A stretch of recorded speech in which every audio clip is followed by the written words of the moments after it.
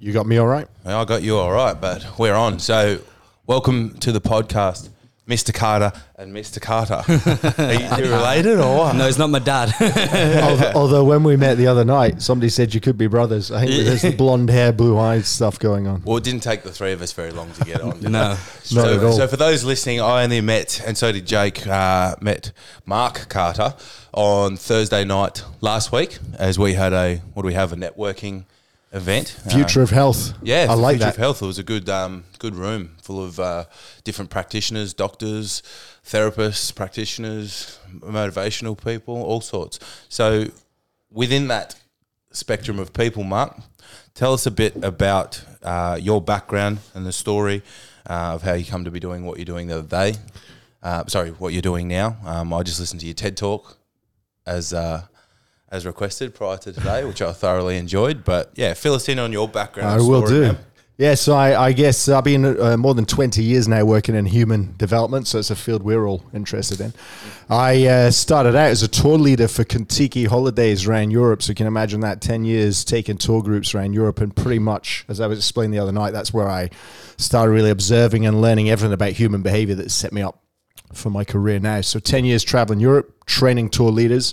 And then for the last 16 years, I've been a keynote speaker and working in corporate and business worlds, delivering training programs and bodies of work. So I now have my business model is half speaking on the speaking circuit and half delivering, embedding programs in businesses. And I'm moving more into the public arena, which is like things like the TED Talk. And how did you find learning things like human behavior and emotional intelligence? Is that something that became quite intuitively to you, or what's sort of your learning process been to discover? I'll share with you, actually. So every tour I ran for Kentucky, every client would have to fill in a feedback form. Mm-hmm.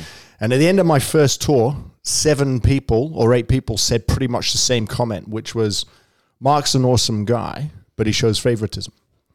And I don't. So I could have gone, what are they on about? But what I did was I choose to self-reflect and go, what am I doing that makes those people think I'm showing favoritism? And I got it. It's because I'm a little like you guys. I'm outward going. I was extroverted. I was gravitating to people on the tour in those long travel days, to the people like me that were quite expressive. And the ones that are a bit more quiet, I just leave them in peace, thinking I didn't want to disturb them. Yeah, sure. And then you learn that, you position that, you don't get that comment again. And so then you magnify that every day to 100 things every day over years. And so, yeah, behavioral sciences, emotional intelligence, personality styles, motivation, all of those models I was really observing on a daily basis and dealing with. And so when I went and did my accreditations later, it was literally like being jacked into the Matrix, like Neo. They put the plug in and he comes out going, I know Kung Fu. Yeah. Right. So that was like kind of that with was a hand. Yeah. So that was kind of the feeling out when I went and actually did my accreditations in these models and started reading about fields that we're all interested in, like neuroscience and stuff as well. Then it just made a lot of sense because I'd done the groundwork for years, hands-on tours. Well, energy's contagious. So like you said there, if there's people that are sitting there quietly, you're going to just let them be, do their own thing. But you match other people's energy, don't you? Yeah. 100%. Yeah. The perception of value. There's the fucking rabbit hole. There's the perception of self as well, which I want to get into later on. Okay, well, we'll do both. Yeah. Completely. Okay. Why don't you tell us a bit about the perception of value and where that becomes a twist and turn? Yeah, so that was the inspiration. So the TED Talk, it's great to be able to do that. And I thought for the theme they had, which was two hands in the community. I've got several bodies of work that are probably unique enough that I think would warrant TED, but that hit the theme. And this idea for me of value, it ties into the conversation of self-worth, self-value. It's our values and what we bring to society, and it's our perception of value. And so it made sense for me to release the model for the TED Talk. And what you find is that human beings, we're like layers of onion, and we kind of touch on it there. You've got how we function, which is my preferred style. That's all DISC and all this sort of stuff. You've got why I do what I do, which is my motivation. And then within that, there's biological motivation. I'm hungry, I'm going to eat. There's external motivation. We can be motivated by external factors, but anybody who's got kids would know that if you bribe a child with a candy once, it's going to be 2 candies next time, right? The external motivation's got to be bigger, whether it's a reward or punishment. And then you've got internal motivation, and that changes at different stages in life. For a 25-year-old guy traveling around Europe for Kentucky, my motivations were very different as a 50-year-old building a business in the field I now work in. Then you've got emotional intelligence and IQ, but then the biggest one, and it's what the other Mr. Carter alluded to there, is like this perception of self-value and worth. And that's really comes from a lot of previous life experiences, the environment we've been nurtured in, and our perception of self and the values that we kind of build out of everything that we've experienced in our world. And you throw all that together as in a big mixture, like a big thick onion soup. Then somewhere in there is where our values are born, our perception of self-worth is born, and the way we look at value in our external world. And there's other filters that come with it. Does that make sense? It does. Although, well, it's going to be high FODMAP soup, isn't it, if it's onions? I call it the onion soup because it's like peeling back the layers like an onion. Shrek. That's exactly what I was about to Ogres say. have layers. They do. Yeah. So when we're looking at the, say for instance, the perception of self, you know, we've got our conscious mind, our subconscious mind, we've got our ego, our identity. Could you explain some of this to the listeners, because a lot of them will be feeding and living out of their ego, completely unaware of their identity, their values, their perception, their alignment. Well, this is it, right? So, I mean, the added part to that is the way we view value in our external world then is broken into 4 other facets. There's tangible value, I can measure it. There's emotional value, I feel it. There's service value, greater purpose to community. And there's relationship value, which is really deep at our core. Now, to your point there, when people are driven from ego, they might be on an autopilot and maybe they're looking ego-driven results. If I take an ego, somebody driven by a high ego in the public arena, who do you think of? Because there's one person that to me is a major leader in our world that is driven by a lot of ego. Who springs to mind for you? Yeah, well, Donald Trump. There you go, right? I mean, we're talking about energy, aren't the same. So there's somebody that's egotistically driven. It's selfish. It's about self, right? It's all about, and that's not necessarily, I know people cane him, and I do it within that as well. It's not necessarily a negative thing because it takes growth to grow out of ego as well. You understand? would you say ego is externally driven for internal factors? Because it's reliant on that external gratification from, if we break it down, when we look at the ego, is that reliant on other people's opinions, views, appraisal? And if we completely took that person in isolation, where there wasn't in the surroundings or support network or whatever, they wouldn't be able to get that validation, would they still have ego? Yes. There are people like that. I've worked with some like that. And think about it. There are people that have got strong ego and they call that the Dunning-Kruger effect, right? Their perception of their own skills and what they can do is higher, far higher than it actually is. They could be surrounded by people that know they're not that great and don't even tell them that great. And yet that person could still be driven by ego. So in that instance, ego, it's not necessarily always brought out. It may be exaggerated. When you can put people, if they've already got a strong ego and you put them on a pedestal, it can maybe exaggerate it further for sure. But that's a clinical diagnosis as well. And, you know, the world we live in, I think people, in fact, the book that I'm doing for the TED Talk, I'm just finishing the manuscript for it now. And it's funny because this is the element I was tidying up yesterday, is that a lot of people confuse narcissism these days with what I would call low EQ. It's become almost a popular word to use, narcissism. Yeah. And it's purely because the way with which people use a lot of the technologies and talk about themselves, they're always self-promoting, selfies, all this sort of stuff. That doesn't make somebody a narcissist, not in the clinical sense, right? So it's just, and it's the way people use social media. It might just be a lower EQ is what I would say, rather than narcissistic and not necessarily always ego-driven, although it could be confused as that. Was it Daniel Goleman which wrote Emotional Intelligence? There's a few people associated with emotional intelligence, but Daniel Goleman is the most commonly or one of the most well known, because he's the one that really brought it more into public arena. He's wrote a stack of books on it. He used to write on science for the New York Times, and he built a big audience on that topic. So he's been seen as a specialist in it for sure. Yeah. Awesome. So what are some of the good things about ego? What do you reckon, Mr. Carter? It can't be all bad. So yeah, obviously ego will breed a level of confidence you require to push forward for achieving. So, you know, this could help with people achieving bigger goals, possibly. Possibly. Depends on if it really burns the bridges, you know, if they don't actually adopt that interdependency which is required to cause them to elevate to reach their goal. So I guess that's dependent on the scalability of the ego. Like, you need a little bit for that. But you need to be able to recognize it. Yeah. And use that rather than depend on it. I would say that there's a fine line, I think, between, and people can confuse it, between arrogance and confidence, right? So arrogance being that side of ego, and confidence. You could exude and be highly self-confident and not be arrogant, but other people may perceive you as that, because this is relating to EQ as well. So emotional intelligence in the Goldman model, if you break it down simply, it's they look at it in 5 different ways, 5 facets to it. There's self-awareness, there's self-regulation. So self-awareness, how well do I know myself, my emotional moods and triggers? Self-regulation is controlling those emotional impulses. You've got motivation in the sense here, meaning drive and persistence towards goals. You've then got externally empathy, which is and you're moving into now more social skills, and then social skills are communication.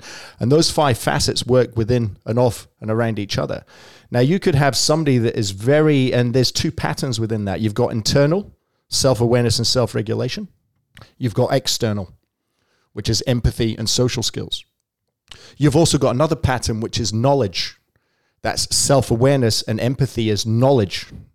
But you've also got action, which is self-regulation and social skills. And so you find that people have got strengths in some of those. Now, you could have somebody that's really high self-awareness, but they just don't display much empathy for anybody else. It doesn't necessarily mean that they're driven by ego. It just means they might be low in that facet. It comes back to the point there that it can be easy to confuse sometimes in other people what we perceive as ego. It's not always the case. Would you say it's fair to say that people may label others as arrogant as a projection of their insecurity for lacking in confidence or their own abilities? Completely, that can happen. Because I find that to be a common... Yeah, there's the quote, is it from Stephen Covey? Perception is projection. Is that from Stephen Covey? I'm not sure if that's Covey. I know Covey as well. Sure. I don't know if it's him, but I like it. Yeah. Same. We definitely have a tendency is that we will see our world acts like a big mirror, right? We reflected back to us all the time that is within or lacking within ourselves. And often when we're looking at others, then it's an indicative of something we're seeing or experiencing within ourselves as well, to your point, to some degree for sure. Cool. Do you think ego comes from the scarcity of self-preservation? What do you mean by that? When people feel threatened. Yeah, I don't quite understand Okay, it. so if we look, people which usually like to display or portray their ego on a larger scale, is that because they are feeling scared or threatened with their identity, or that they feel that people will lack the credibility in the people's eyes? So therefore it's a scarcity of self-preservation. You feel like it's sometimes like a super compensation for something that they once did not possess. And now that they do, it's sort of like an overwhelming need to make up for lost time. It may be. It may be is the answer, but it's not, again, it's not an exact. It's not definitive, it's relative. It's definitely not definitive. Yeah. But they you know, when there's people I've worked with that their ego kicks in, or they come across and actually they have got a lot of ego drive in them, it's because there's actually something they're not feeling within themselves that's really fulfilled. You know, in fact, the people that are super confident and super comfortable in their own skin don't need the title, don't need to make the announcement. It's don't funny need, because don't need the recognition external. Yeah. Their day is not upset by somebody else's perception. When I when I started to gain more actual confidence in myself, I stopped training for 5 months. I think you were similar, right? So we felt that we had to build this exterior shell, this armor to hide the inner insecurities and weakness of our self-esteem. And then when we developed our confidence to a point where it was overriding those external or false limiting factors, I actually just stopped training because I didn't find or need that necessity to train to fuel that inner self-worth or happiness. It come from within anyway. I love it. Myself personally, I reckon, and we've discussed this before, that anyone that typically finds themselves in the fitness industry, particularly around training in the gym, that desire which has driven them there in the first place has often come from a place of some form of body orthorexia and dysmorphia, which is, body image stuff. Yeah, exactly. Led us to be sort of like super compensation with our physical frames. And I think within that, at the same time, you might naturally gravitate towards it due to a combination of things. We'll get there in 2 seconds, neurochemistry, or maybe even your natural abilities. Yeah. But within that, as you sort of develop or grow, I personally have felt sort of like a social or even peer group expectation that, oh, you're the strong guy, you're the bigger guy. And when I'm not that, well, who am I away from it? And people It's a bit like do you know what I mean? labelled this identity, so therefore you got to. That's what I mean. Live up to it. So for me, when I took, after doing over 10 years of weight training straight to then deciding to completely flip the script and box full time, which is a completely contradictory goal, which resulted in 10 to 15 kilos of body weight reduction.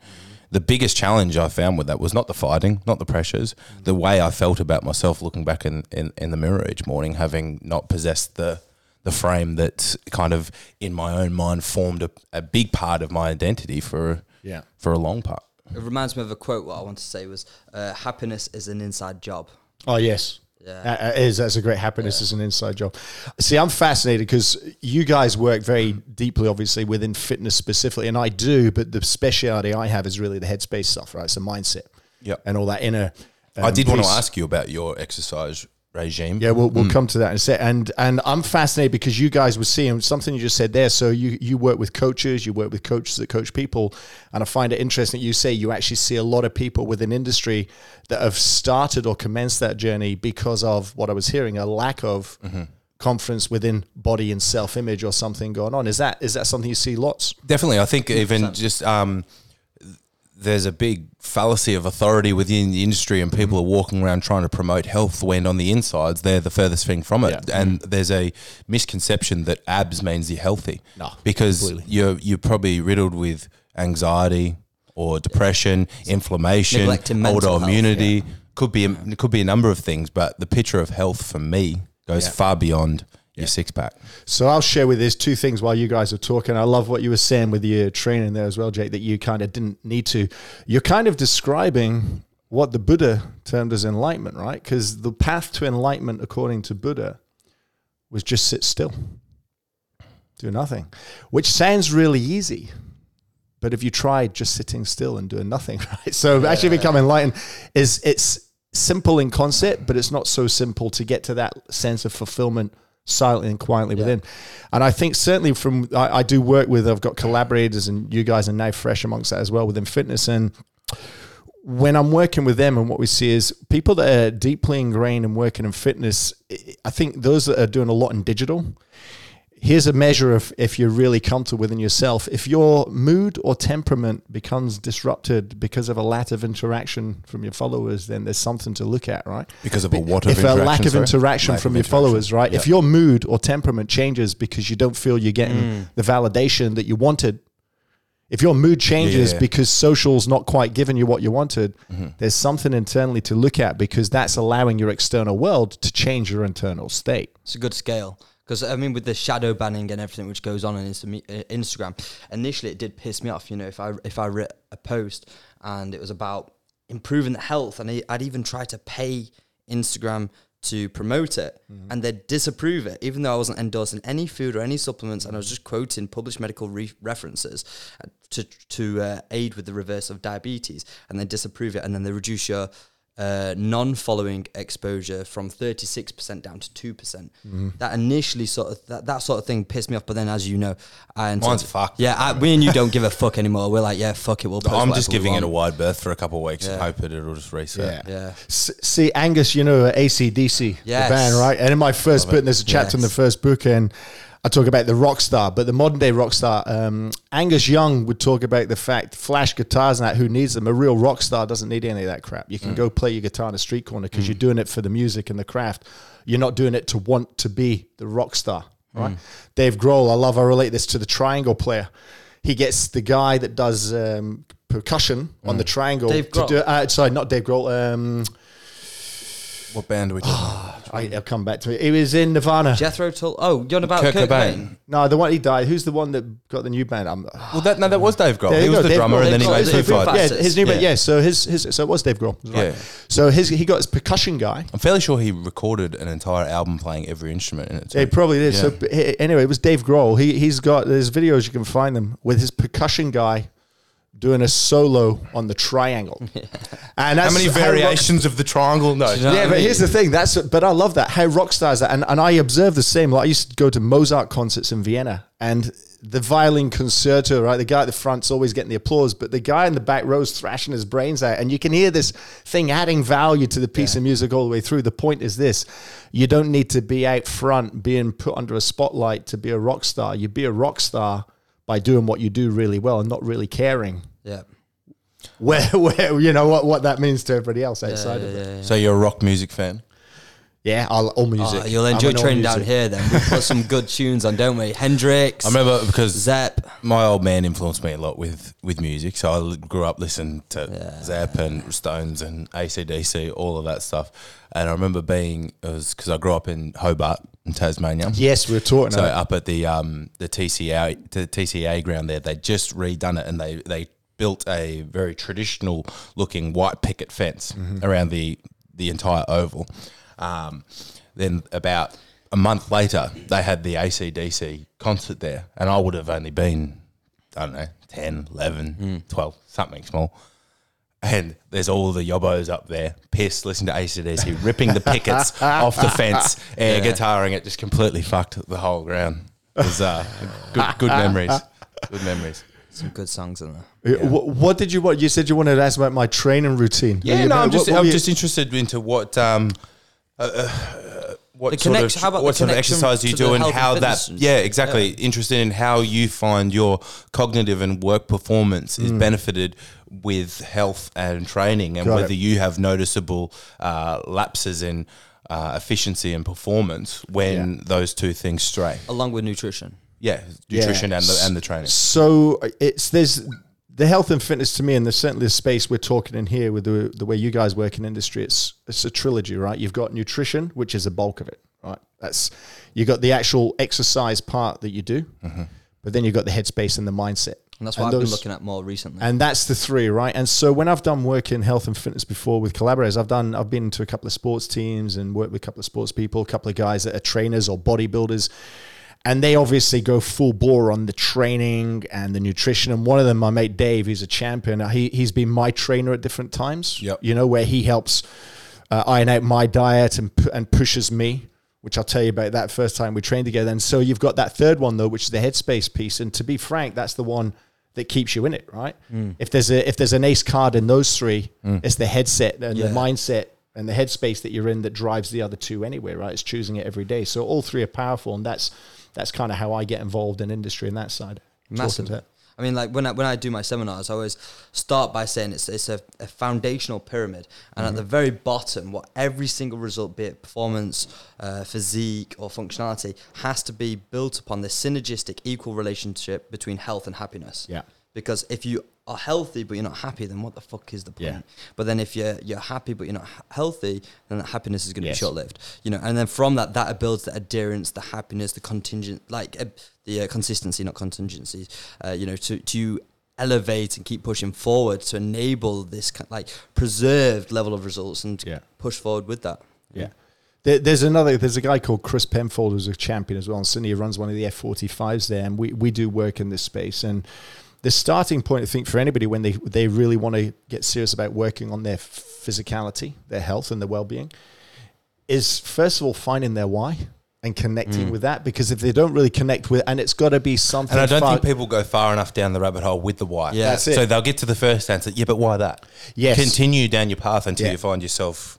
And Chris is something that you've got some graft. Chris is great at that because he really drives. It's got to be something far more depth than I want to look good, right? That's surface, that's the aesthetics, and that might be part of it. That's the vehicle for that. That might be part of it. That's cool. It's not wrong again, but there's other reasons and other drivers, and so the more we can really get connected with our why, the better chance we've got of staying on path with whatever goals and fitness that we're looking at taking on board. Yeah, it helps people understand who they are. Have you got any questions which can help people understand their why, for instance, other than asking why? Well, there you go, right there. Yeah. When somebody, I know Chris would talk to this as well. When somebody goes, "Hey, I want to get fitness. I want to get fit. I want to get well." Well, literally, you just keep asking why.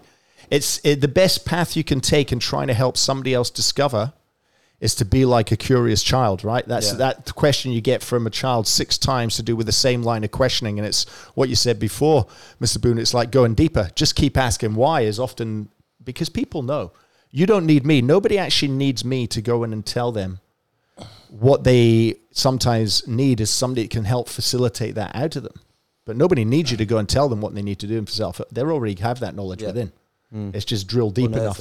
I'd say something similar to my clients. I don't need to know what your why is. That might be something very near and dear and personal to you that you don't feel comfortable sharing, but it is important that you identify it yourself. Yeah. It's like with my screening form, it's a 47-page screening form now. Yeah, I remember you tell me that. That's a hell of a document. Yeah. This is the only document in fitness that I need to shave while I'm filling it in, isn't it? we look at everything, right? Okay, so we got like your eyes, your tongue, everything, okay? And a lot of that isn't actually for me. Yeah. It's for their own self-awareness of their current state of health. Yeah. You know, and then they start to think, oh, fuck, actually, you know, I do have loose stools, or, yeah, my left side of the stomach does hurt. I thought that was normal. And then they develop this self-awareness because that enables them to understand their starting position. Yeah. And then anything you do from that moment forward, you can refer back to that point. Yeah. The other thing as well I find from a mindset piece and working this is making sure that you really get people to not compare their journey to others and to find a path for their wealth and fitness that fits in with their life, doesn't make it their life. Do you get what I mean? Like some people go, they become almost obsessed where it takes over, and it's not about that either. It's because that's not wellness either. That's not health and well-being, is to sacrifice other components. And we're back to the Buddha who was with a happy little stomach, right? And fully enlightened. So it's about finding a path to fitness and nutrition, health that blends in with the other priorities and important components of your world, not to purely take over from that. Yeah, and I think like a lot of people meet frustrations in the industry because they find themselves in the hands of coaches that want to train people the way that they train themselves. But unless you've got very specific composition or strength performance goals, a lot of people, it's ridiculous for me to say, Mark, I want you to eat 6 meals a day. You're going to train 6 times, but you've got your life, your family, your business, all these other things going on. And most people just need to almost just do what used to be normal as a human being, which is eat foods from the earth, eat well and plenty of it, and move. So a little bit of strength. If health, an overall arching health and wellness is the goal, I think some people need, they need some strength training. Yes, they need some cardio. Yes, they need something like some yoga, meditation, whatever. I don't know. Would you agree? Yeah, definitely. And that's what we're talking about, that lifestyle programming. What would you say the most toxic emotions or mindsets are what we face in this climate today? Generally, wow, that's a big question. I love that. Say it again. What are the most toxic emotions? I could simplify that to 2, right? Because if you were to take, there's a million emotions. You put them all and describe them all. You could put them, imagine a seesaw. You've got the neutral point in the middle, and you've got either end of the seesaw. And the 2 words on either end of those seesaws are quite simply... This is about your post. Love or fear. And to answer your question, Jake, I would say that hate or fear are possibly the 2 most detrimental, because they're the ones, they restrict, they limit, they make things shrink. Love, making decisions based on love, meaning that it's something positive, is the energy that expands. It creates possibilities. Fear and hate are the energies that restrict and kind of shrink everything. And so I would say those 2. But where does the hate come from? Well, then you're back to that onion, the thick onion soup of the layers of human behavior, right? The thick soup of the layers of human behavior. You can describe this to me in a second, my friend. And you know, those fears and those hates, it could have been environmental. An obvious example, right? I'm going to give you 2 names in history who were very similar personality styles in terms of how they functioned. They had an individualistic motivation, and lots about them was similar, but history has judged them very differently. And as soon as I say the names, you're going to know. I think I could Winston guess. Churchill and Adolf Hitler. Right, and I would have said Trump and Hitler. Well, but Hitler's, there's hate, and it's to the darkest level, right? And where did that come from? And if you read and understand a lot of history, that was kind of fed into. He learnt it through his younger years and through watching the impact of World War I. He believed what he was espousing. That's hate. So there's many environmental factors, and you're back to that kind of mixture of our life experiences. It's definitely learned. Life experience. Well, of course, no child. When you see any child, see them as a kid.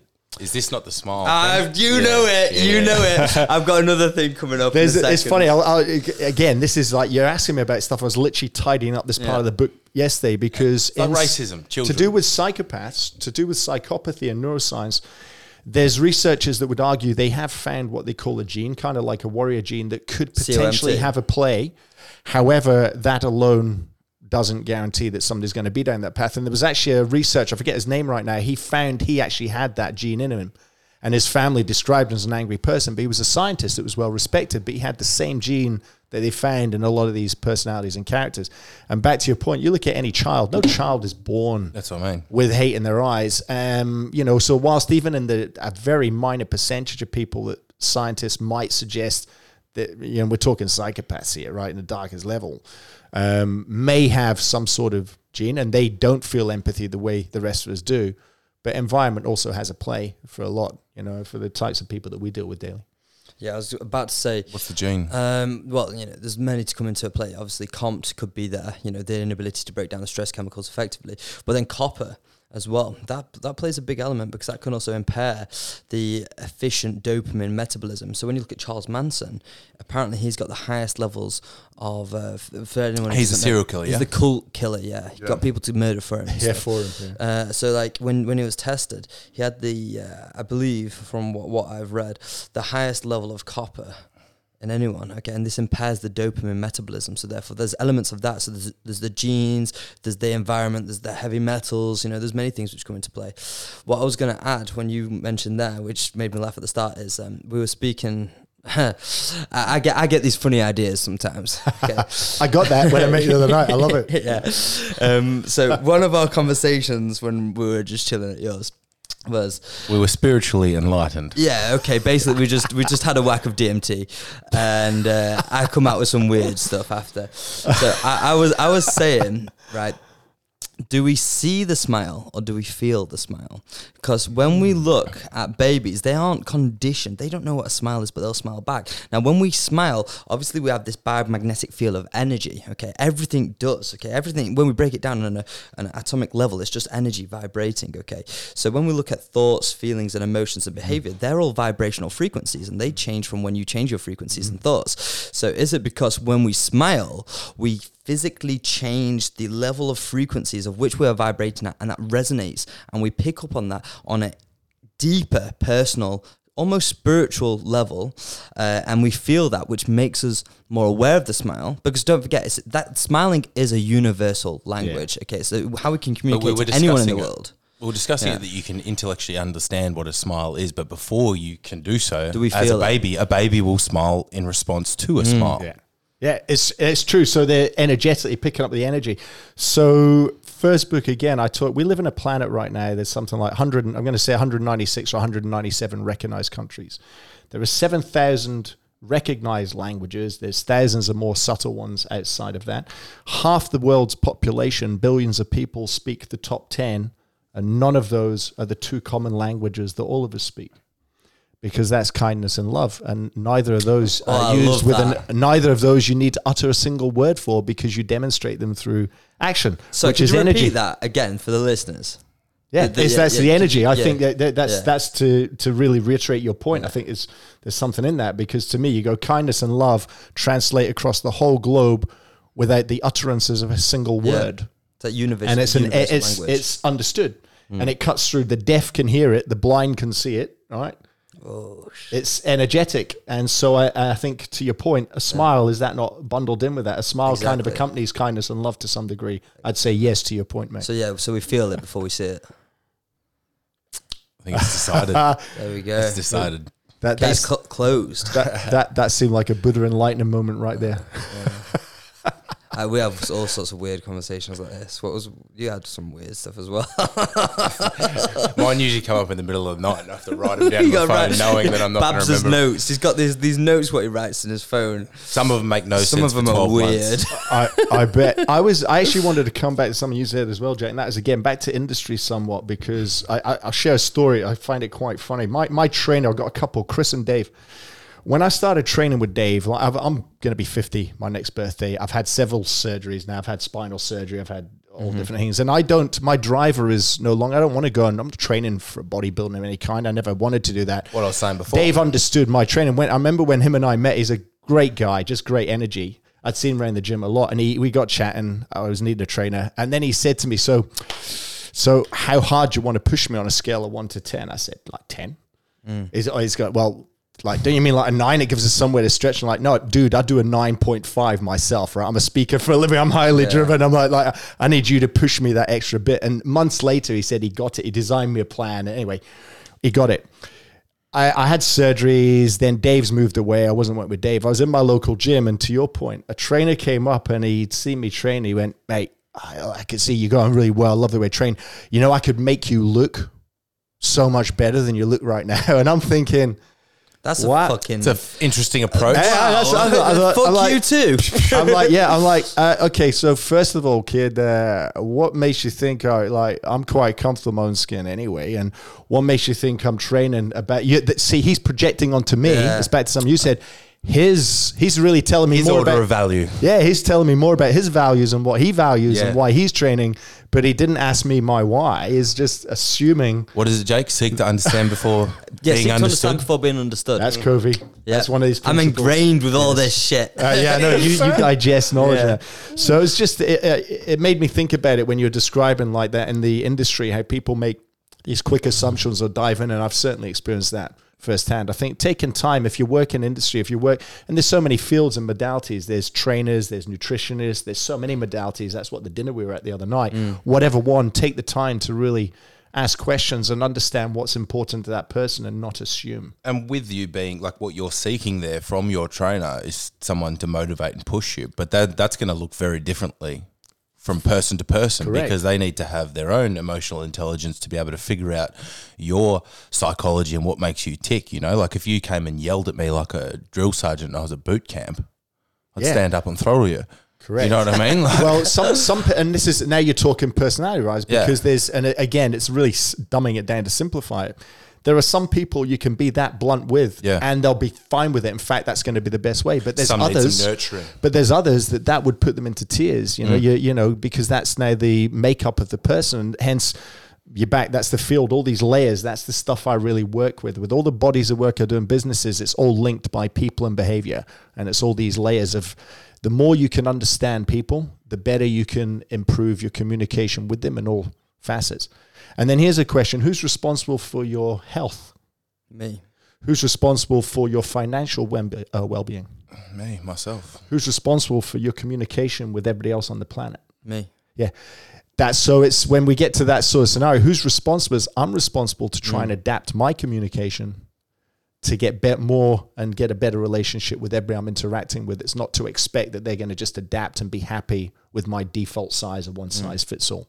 So yeah, back to your point, the drill sergeant approach will work with some people, for sure, but it might be off-putting for others. You got to find a way to, if you can find, and maybe you niche, maybe you specialize and people come to you just for that. If you want to, cool, whatever. But I think the more you can be in terms of adaptive and reading people and understanding people, you can be more successful and make a real difference with the people you're working with within this. So when you go into a business and you get hired by a company, what's your process? Do you go in and you observe and watch the behavior for a while and see how things are naturally panning out before you sort of, and you, I suppose, manifest your plan and direction that you want to take things? Great question. Depends. So I do a lot of Keynote, and Keynote doesn't have the luxury of going in to do analysis in a business. So can you just tell us a bit more about what Keynote exactly means cool. for those that are listening and don't know Keynote what Keynote is being booked to turn up and do like an 45-minute, hour-long power session across the teams, across the whole business at the conference to focus on very specific key themes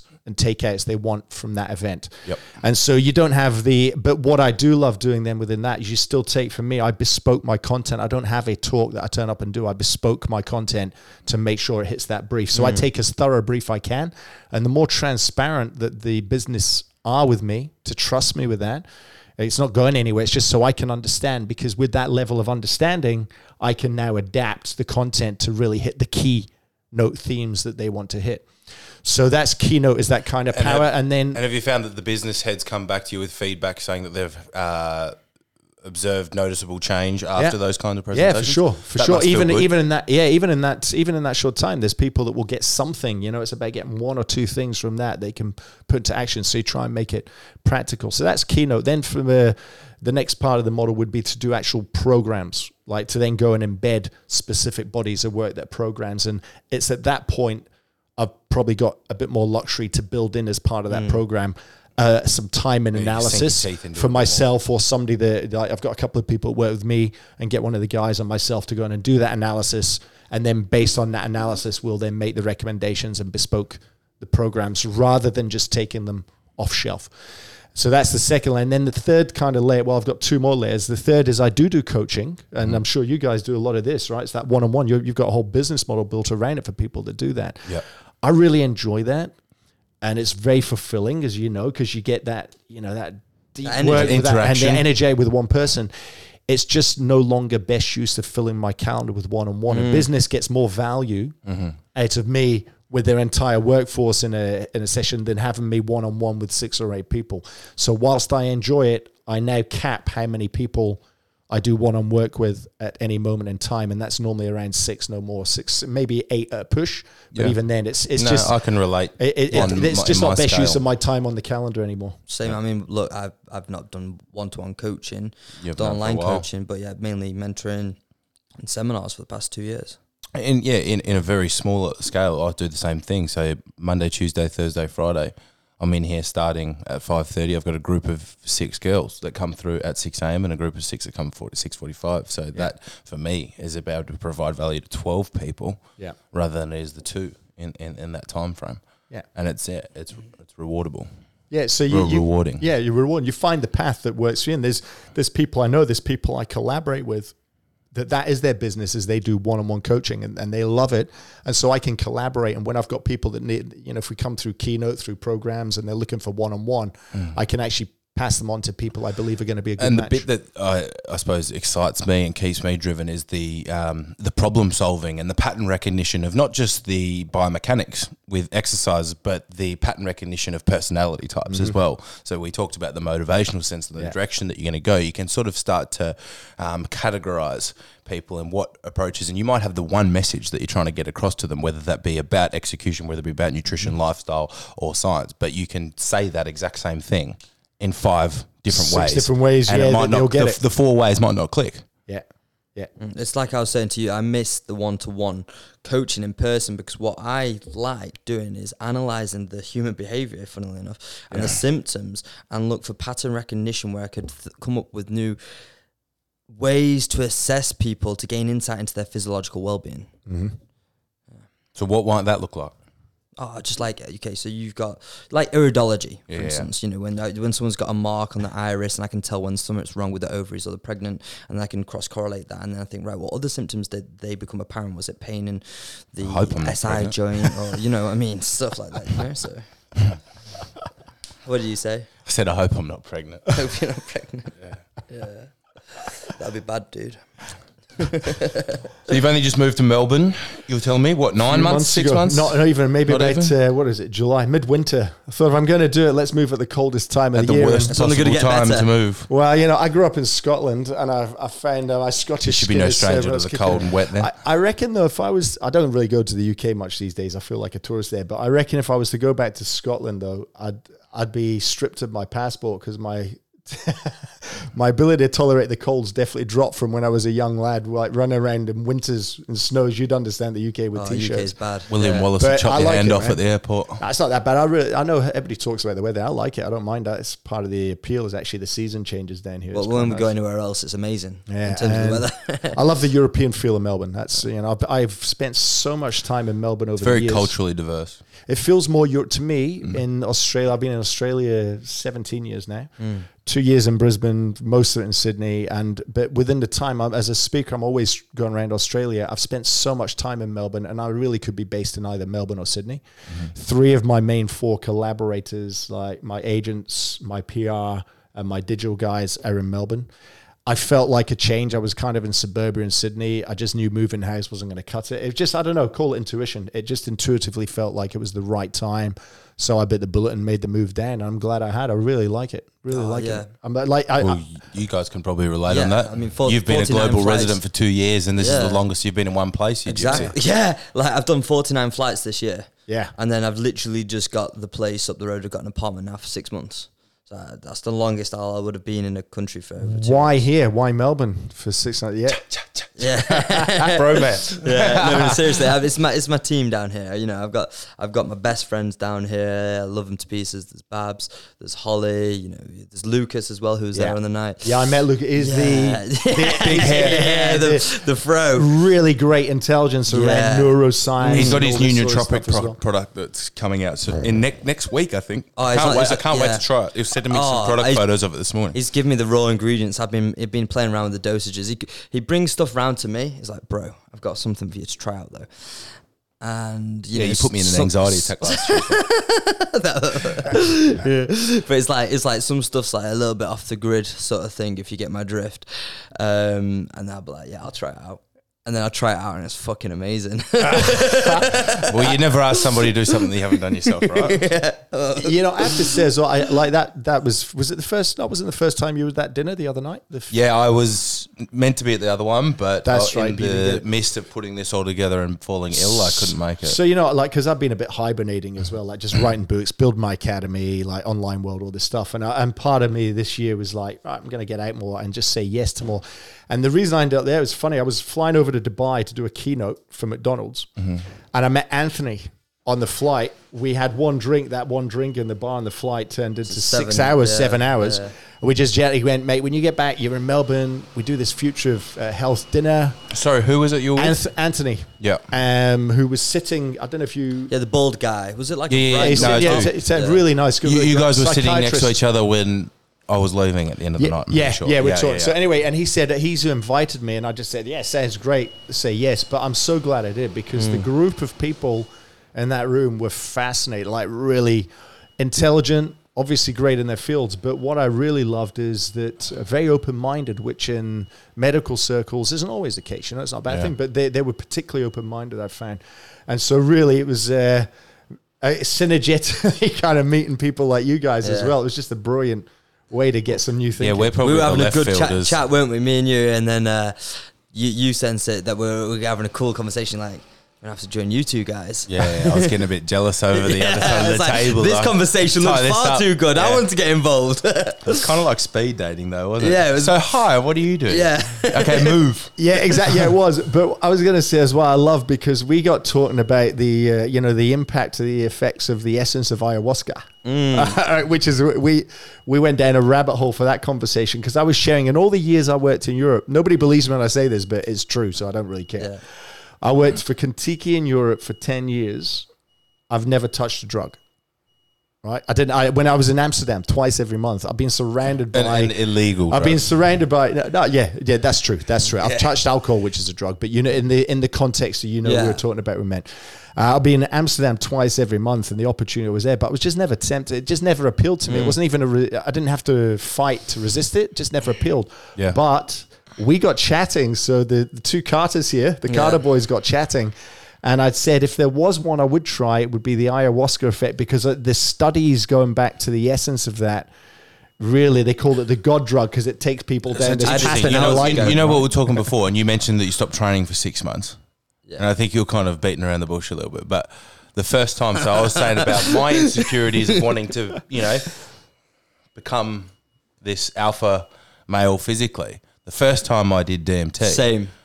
So I just dissolved our ego. Channel all this sort of young man aggression into a positive manner through the gym, and the first DMT experience basically just deflated that entire ego and made me realize that all these things that are making me so aggressive and driven, it no longer were relevant. It put everything into perspective, right? And realigned my value system. This is the thing, right? Like I actually had some. And I realised that 11 hours ago. Yeah. because it was like a full moon. It's supposed to be better when you do it when you do a full moon and stuff like that. And you can like think of questions with intention, write it down, and then you go into your subconscious, and it can help you align and understand what process to take better.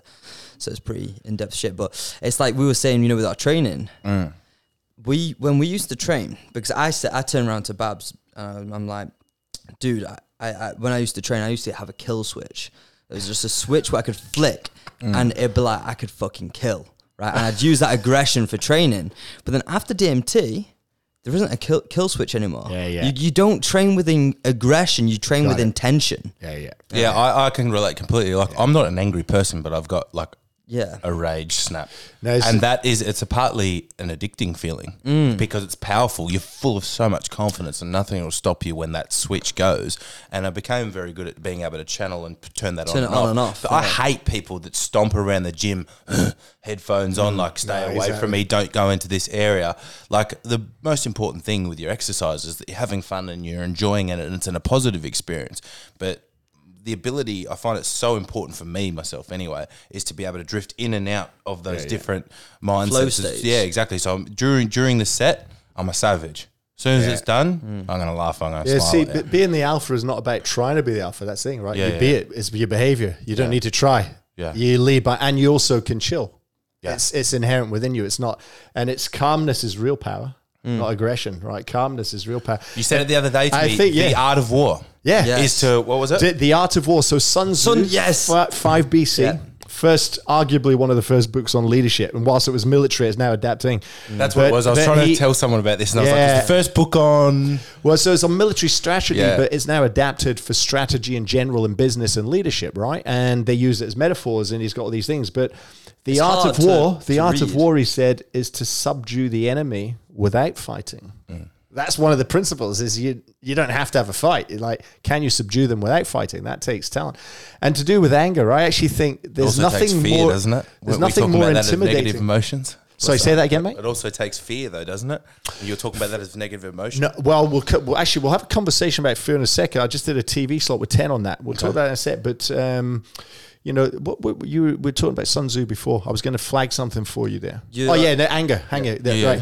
There's actually nothing more intimidating than somebody who's really freaking angry coming up to you. And if they come up and yell at you, you go, yeah, they're angry. But how about this one? When they come up and say, Jake, you have no idea how angry I am right now.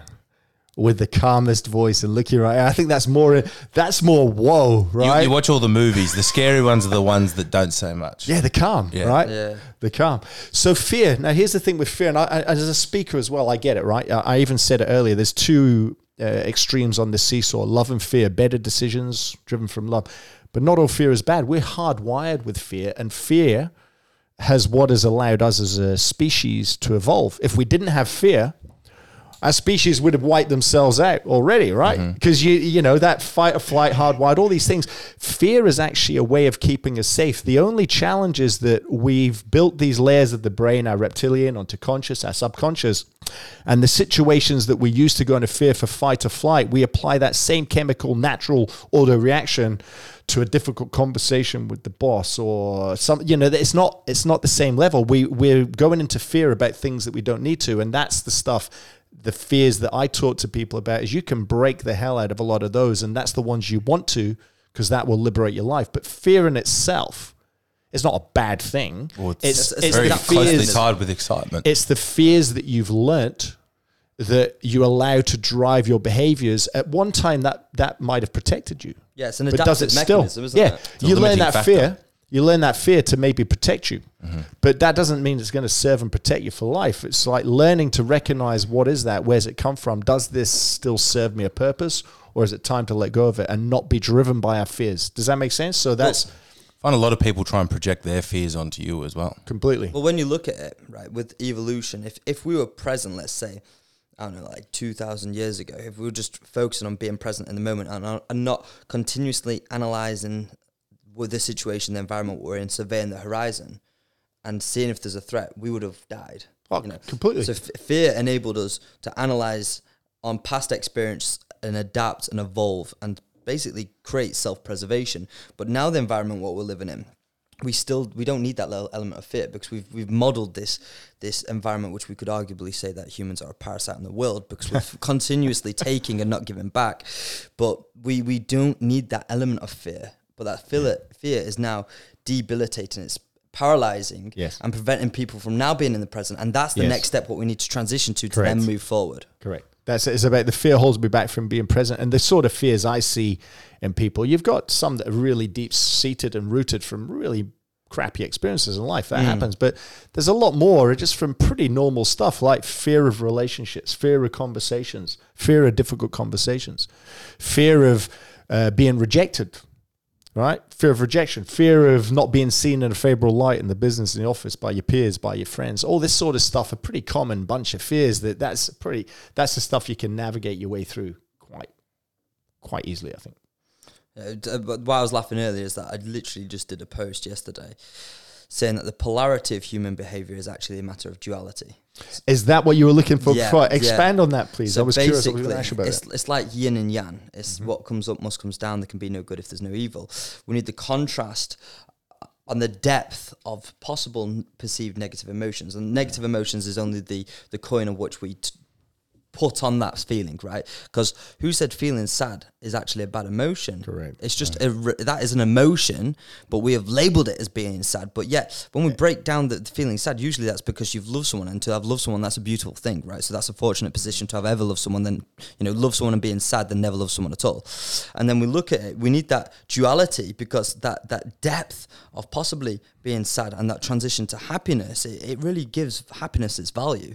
And we can't continuously live in this state of purity, because then we become monotonous, we become stagnant. So we do need the bitterness from both ends, the purity, to really amplify us. Do you think a lot of that's tied in with the, I suppose, how much more common mental health is? Just an unrealistic expectation to be happy all the time and not recognizing that it's actually okay to not be okay or sad at times, and that it's normal, human. Is there, though, an expectation to be happy all the time, or is that not necessarily for me, but it's as you're saying it, it makes me instantly think of this digital world where people project the best of themselves. And 100%. It's not to say there's an underlying perception, because we all know living a life that's human is got its ups and downs.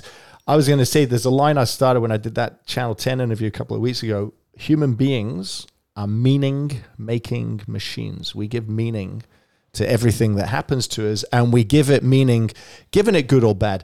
And I agree with you. It's only good or bad the moment we decide to label it and give it as such. If you listen to works by Abraham Hicks, Esther Hicks, who channels, she talks about this all the time. I love her work. She's great.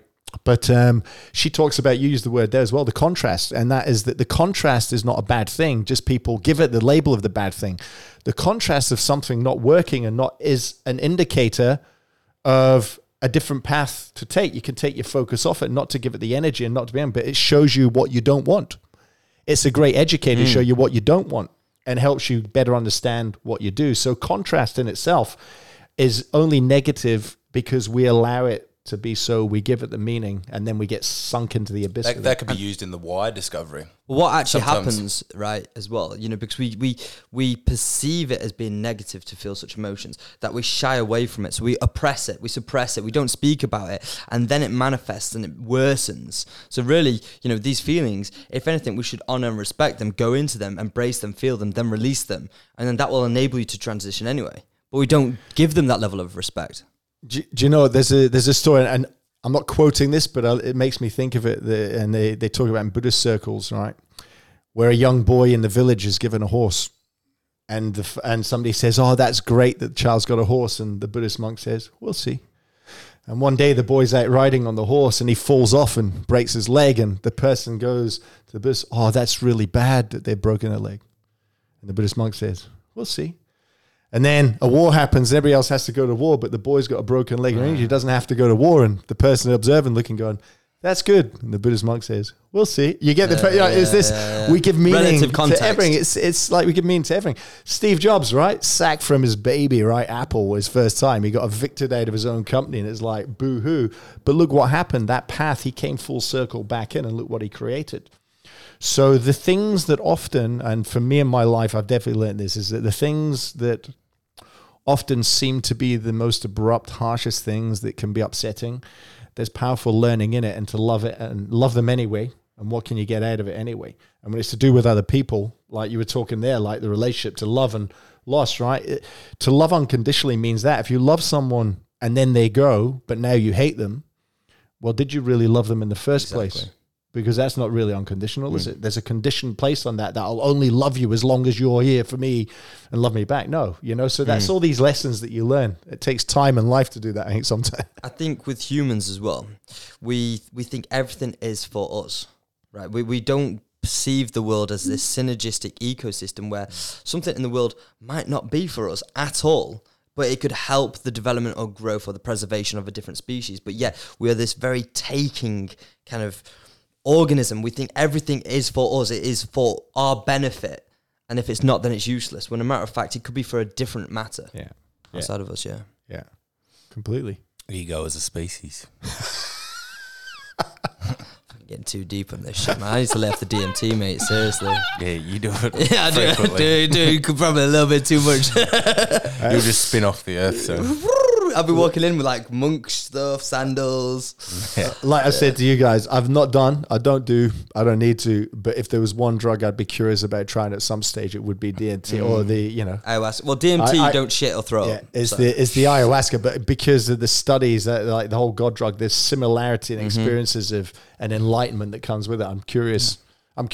Yeah, you get decreased delta waves. You get more neuroplasticity. It's got 80% success rate with long-term abolishment of addiction. It helps with addressing PTSD. Does a lot of different things. This guy is like a walking stats fact checker, right? I love it. yeah, that's why I keep him around and record it on here so I can listen back to it at least fucking 5-10 times for the normal person. You get more out of it. Exactly. You get more out of it. Yeah. And it's creative as shit. What else, lads? What did you come on today with anything in particular in mind that you wanted to touch on? Mate, I was happy to come along, join you guys, see you guys again, shoot the breeze for sure, because I know it was we got on well the other night. I know it said go have a look at the TED, because the from my side we're in a similar field in that interest in behavior. Your TED talk reminded attitude. me. I'm not sure if you've ever seen it, and I'm probably going to butcher the explanation of this. There's a video where there's two monkeys held in. Where is this going? Captivity. This isn't starting good. This is back on the perception of value. Go for it. All right, and there's fascinated. the two monkeys in a clear cell next to each other, and know he what gets you're saying. handed a nut You're on about or the something like sweet that. or some shit. Yeah. Gets handed a nut, and he'll do a little trick, put the ball in the thing, and he gets rewarded a nut. And then he sees in the cell next to him, there's the other monkey, and he gets given a grape or something. That was it, a grape. That's it. And so he does his little trick. Anyway, the other monkey's quickly here trying to perform again, gets handed the nuts, where initially the nut was a sufficient reward. But now he's seen his neighbour get the sweet grape, and he gets the nut that he's been handed off the supervisor or whatever, and he throws the nut back at the window in displeasure. Crazy. Perception of value. Perception of value. You told me that after a blast off. Remember? Nah, I don't.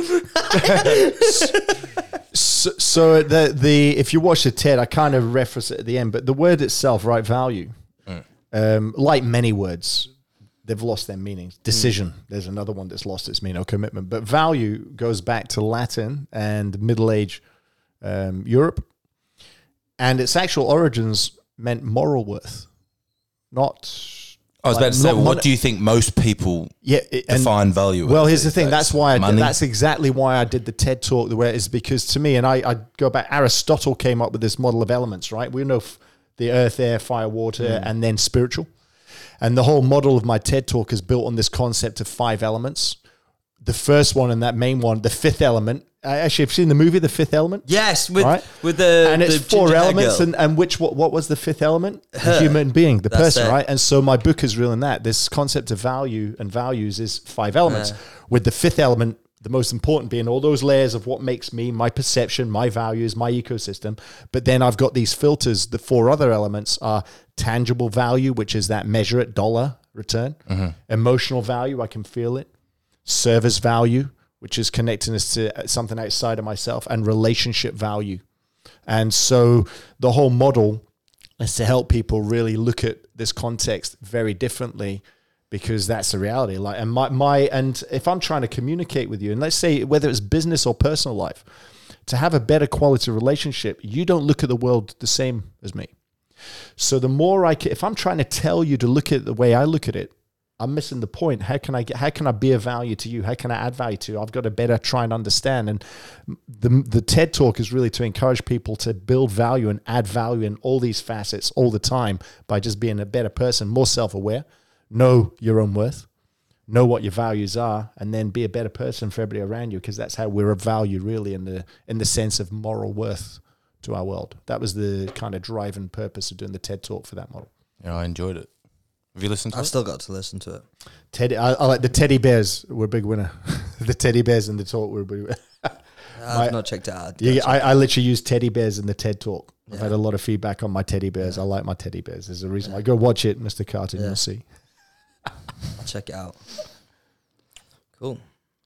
Let's leave it at that. I think that's fantastic. Pretty good hit. Thanks for having us in, guys. Mate, thank you for coming in. We'll be doing more. Floor now. We'll do it. Okay, we're going to be doing more, because I think it was great to meet you guys. Thanks for coming in. And by the way, I love the Jungle HQ setup, bro. Man, thank you, you've done an awesome job. I love you obviously living your purpose. You've built a really cool environment. Thank you, man. I appreciate that. Build a really cool environment. And for those that haven't been, make sure you try and get a coach and bring in and do some stuff here, because it's fantastic. 100%, man. The doors are open and welcome for anybody. But in the podcast notes, I'll link in your website and your socials. So if people want to find you, they can do more. I'll give you a link to the TED Talk as well. Yeah, I will. I'll put that link So the Academy, I've spent the last year and a half, and that's the fourth year. We're on a digital world, and I understand that. I'm just not hooked on it. But I wanted to build my own platform rather than put content through social. So I literally custom built my own learning management system. Perfect.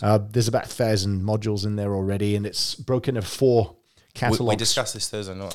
Yeah, and even my model around that, I've got philosophy around learning is lifelong, right?